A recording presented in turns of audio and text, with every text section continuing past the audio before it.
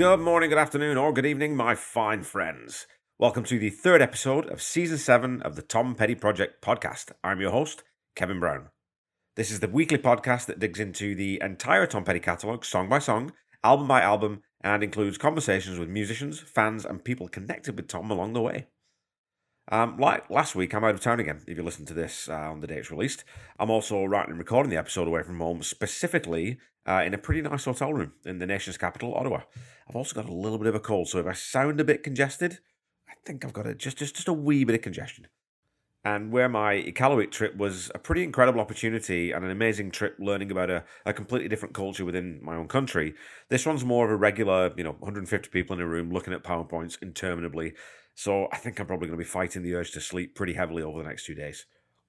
And to be honest, I don't like being away from home, as I end up missing my family after a day or two, and living in hotel rooms doesn't really appeal to me.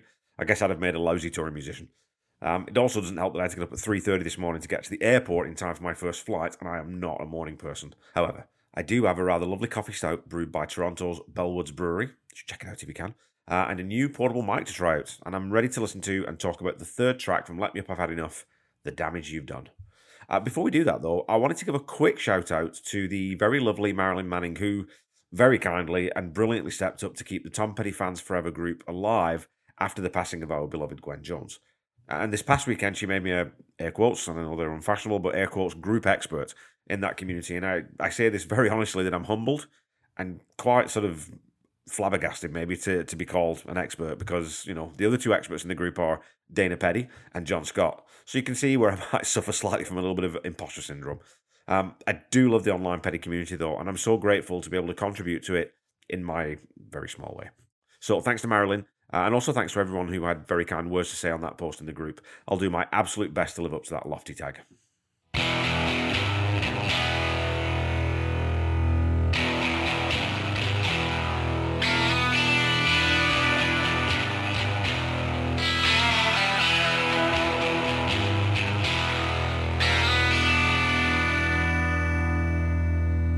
The first two songs on Let Me Up I've Had Enough were co-writes with Mike Campbell, who had a career-high 5 co-write credits on this record. The Damage You've Done, however, is all Tom Petty, and as he tells Paul Zolo in Conversations with Tom Petty, it was completely spontaneously conceived live in the studio. Paul comments on the fact that there are basically only 2 chords in the song, and Tom explains it was an improv. What I'd do is yell G, and everyone would go to G, then F, and everyone would go to F. Then I'd go back to the tape and take out those instructions. I love this little detail he throws in, and I think it would be pretty hilarious, actually, to hear the instructions, if they still exist anywhere on tape. You can hear a little bit of that on the alternate take, and again, I'm going to talk about that a little bit later. Tom continues, they had that much precision as a unit that you could call out chords and the band would change. So that's how I was doing that.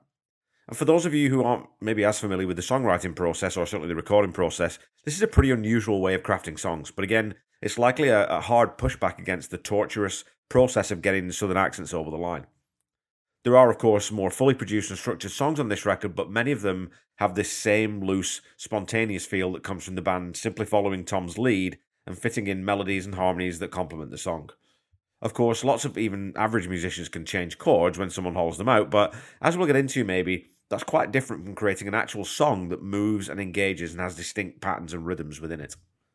I think this is actually going to be a fairly short episode, or maybe, because structurally and musically, there's not really a heck of a lot to this song.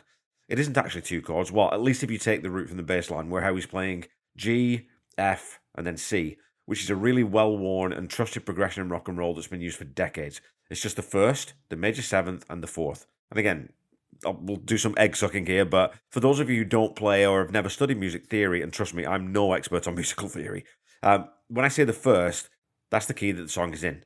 So this song is in G. So that first chord that plays is the root, so the 1st. The next chord then is the major 7th. So if you think about do, re, mi, fa, sol, la, ti, do, it's the T, the 7th note. Then it goes to the 4th, or the fa.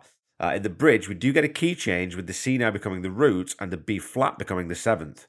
Then to get off the bridge, Tom obviously called out D, which gets us back to the original key of G, as D is the natural 5th in the key of G.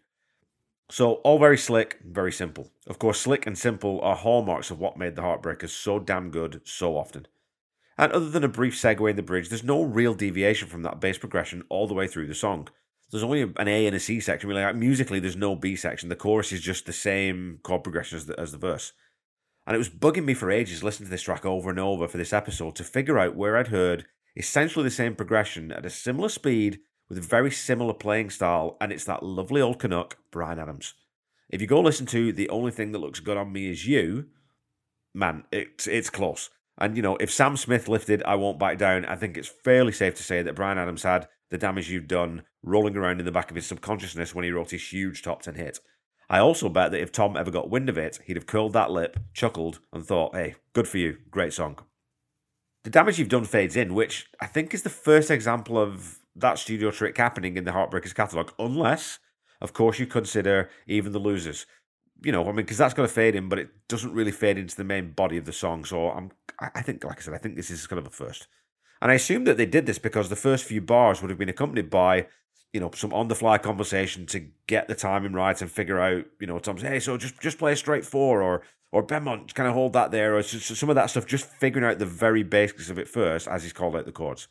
And then once they've ripped through it a couple of times with each musician thinking about that we're going to play, they lock in and then they go with it. There is an alternative version of this song that I'll talk about near the end of the episode and give you some rationale as to why I think this actually is the first take. The one that we're listening to on the record, I think, is the first take. So Stan Lynch is playing a pretty straight backbeat, but with a 4-on-the-floor kick pattern. And I'd say that the drums are the most noticeably improvised part of the whole track, as Stan really sounds like he's just having fun jamming with his friends. And again, his timing is metronomically impeccable. And there are times when he drops into little syncopated half fills, or during the bridge where he pulls everything back to halftime to allow those lowered vocals a little bit more space to shine. And let's talk about the vocals in this one. I talked about what I saw as a heavy Rolling Stones influence on the guitars and the beat on The Same Old You from Long After Dark. And this one reminds me of the Stones in a different way. It's the only time I can really remember Tom, taking some of his phrasing from the Jagger playbook. And now let me say this straight away too, that I love the Stones, and I think they're obviously one of the most important bands in rock and roll history. No question about that. I also love Mick Jagger, and I think he's a great songwriter, and obviously one of the great frontmen of all time. But, ladies and gentlemen, a singer he ain't. Not really. So it's sort of fun to hear Tom aping some of the ways Jagger drops the end of the syllables and sort of just lets that note fall away. It's a kind of lazy drawl that's not really a southern drawl, but more of a rock and roll or even almost a sort of a punk drawl aesthetic. And what I like about that vocal choice is that it's sitting over what's really a quite heavily country-infused swing to that backbeat, and especially the guitars. Maybe country rock more than country, but it's a very southern feel musically, so to have this lazy, swaggering voice laid over top of it, I find that pretty cool. This song's also another good reminder of exactly why Benmont Tench is one of the most dependable, consistent musicians in the history of rock and roll. He could easily have been one of the Muscle Shoals session guys playing for a million artists and just slaying every single style he was asked to play, because he kind of does that for the Heartbreakers week in, week out, album in, album out. And while this song doesn't stretch his chops to any degree at all, it's where he chooses to swell the volume or push the tone that is so impressive. Again, those pushes into the chorus are so perfectly intuitive and seamless that they sound like they've been rehearsed dozens of times. But that's just a player at the absolute top of his game, getting inside a jam instantly and taking it exactly where it needs to go at the right time.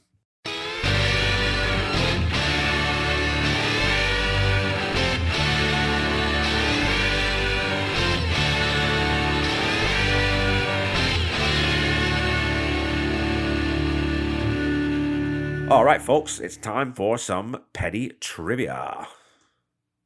Your question from last week was this.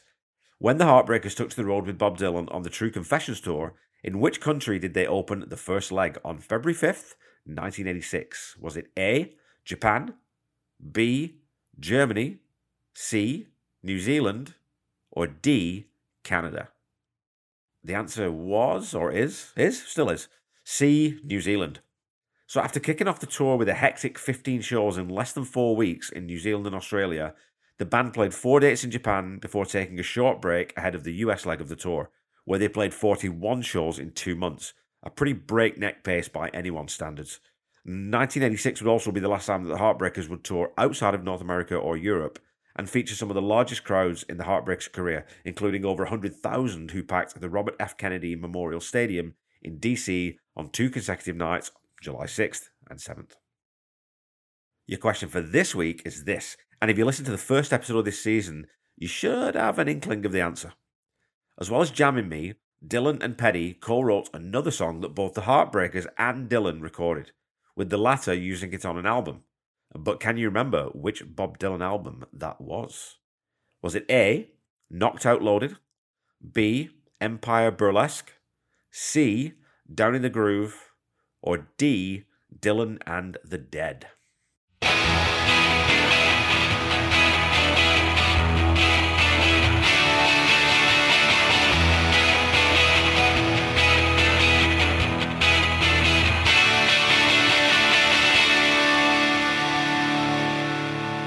Alrighty, back to the song.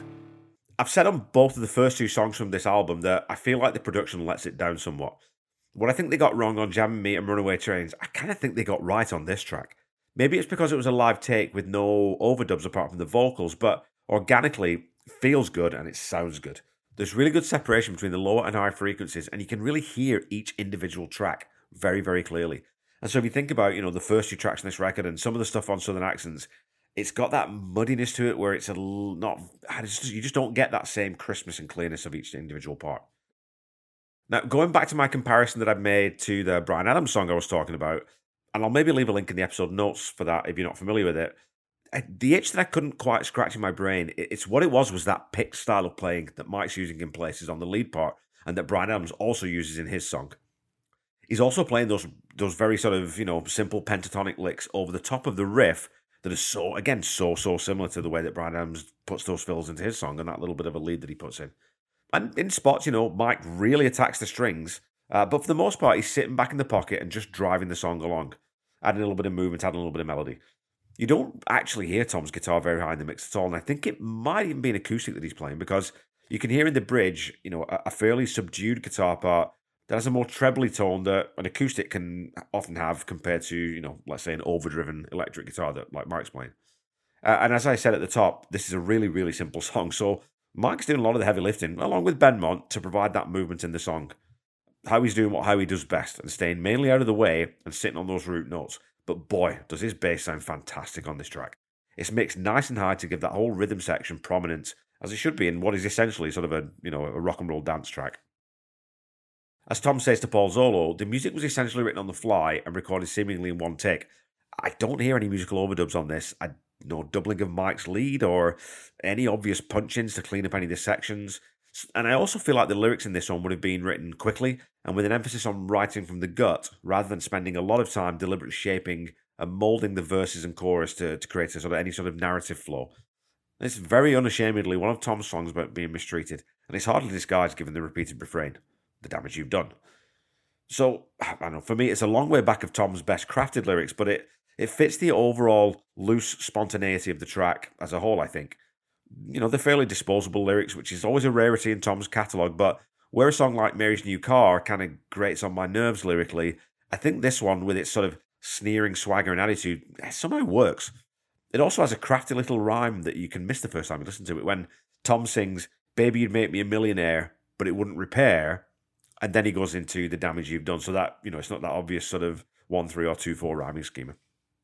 It's a cool little line. I like that one. You also have to say that those laid harmonies in the chorus are absolutely gorgeous, and they provide this sort of luxurious texture to what is otherwise quite a spiky, angular song musically. And I'm pretty sure that would have been Howie and Stan, possibly even Benmont in that section, layering up those harmonies. Doesn't sound like the same voice multi-track to me. But hey, despite the lovely recognition on Facebook, I'm really not an expert, just a fan with a keen interest in the minutiae of Tom's music, so I could very well be wrong. Now, I mentioned earlier that there's an alternate take of this song that was included in the American Treasure release in 2018. That take feels way slicker and less spontaneous to me, and I'd put money on that being, it's a second or a third take maybe. I think it's definitely still a straight run-through with the vocals recorded afterwards, but you get a more elaborately structured drum pattern in the intro from Stan. And it feels like the band knows where the changes are now. They know the chord progression, and they're much more sort of ready to play around a structure that they're familiar with. And that's why I think this is a later take. So I'm guessing that the take that ended up on the record was chosen at least in part because it feels just so much more raw and so much more real.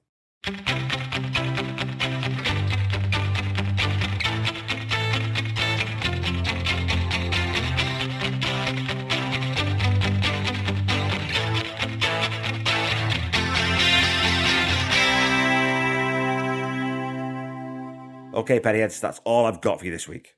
Look, Not every song on an album has to be mind-blowing. Not every song has to be single-worthy. And not every song has to be complicated or have some sort of wow factor. There's nothing wrong with a solid album track. It's like the gravy at Christmas dinner. You wouldn't want it as the main course, but the meat would probably be a little bit dry without it. The Damage You've Done is a fairly unremarkable track in the Heartbreakers catalogue, and it doesn't stand out much on this album actually either.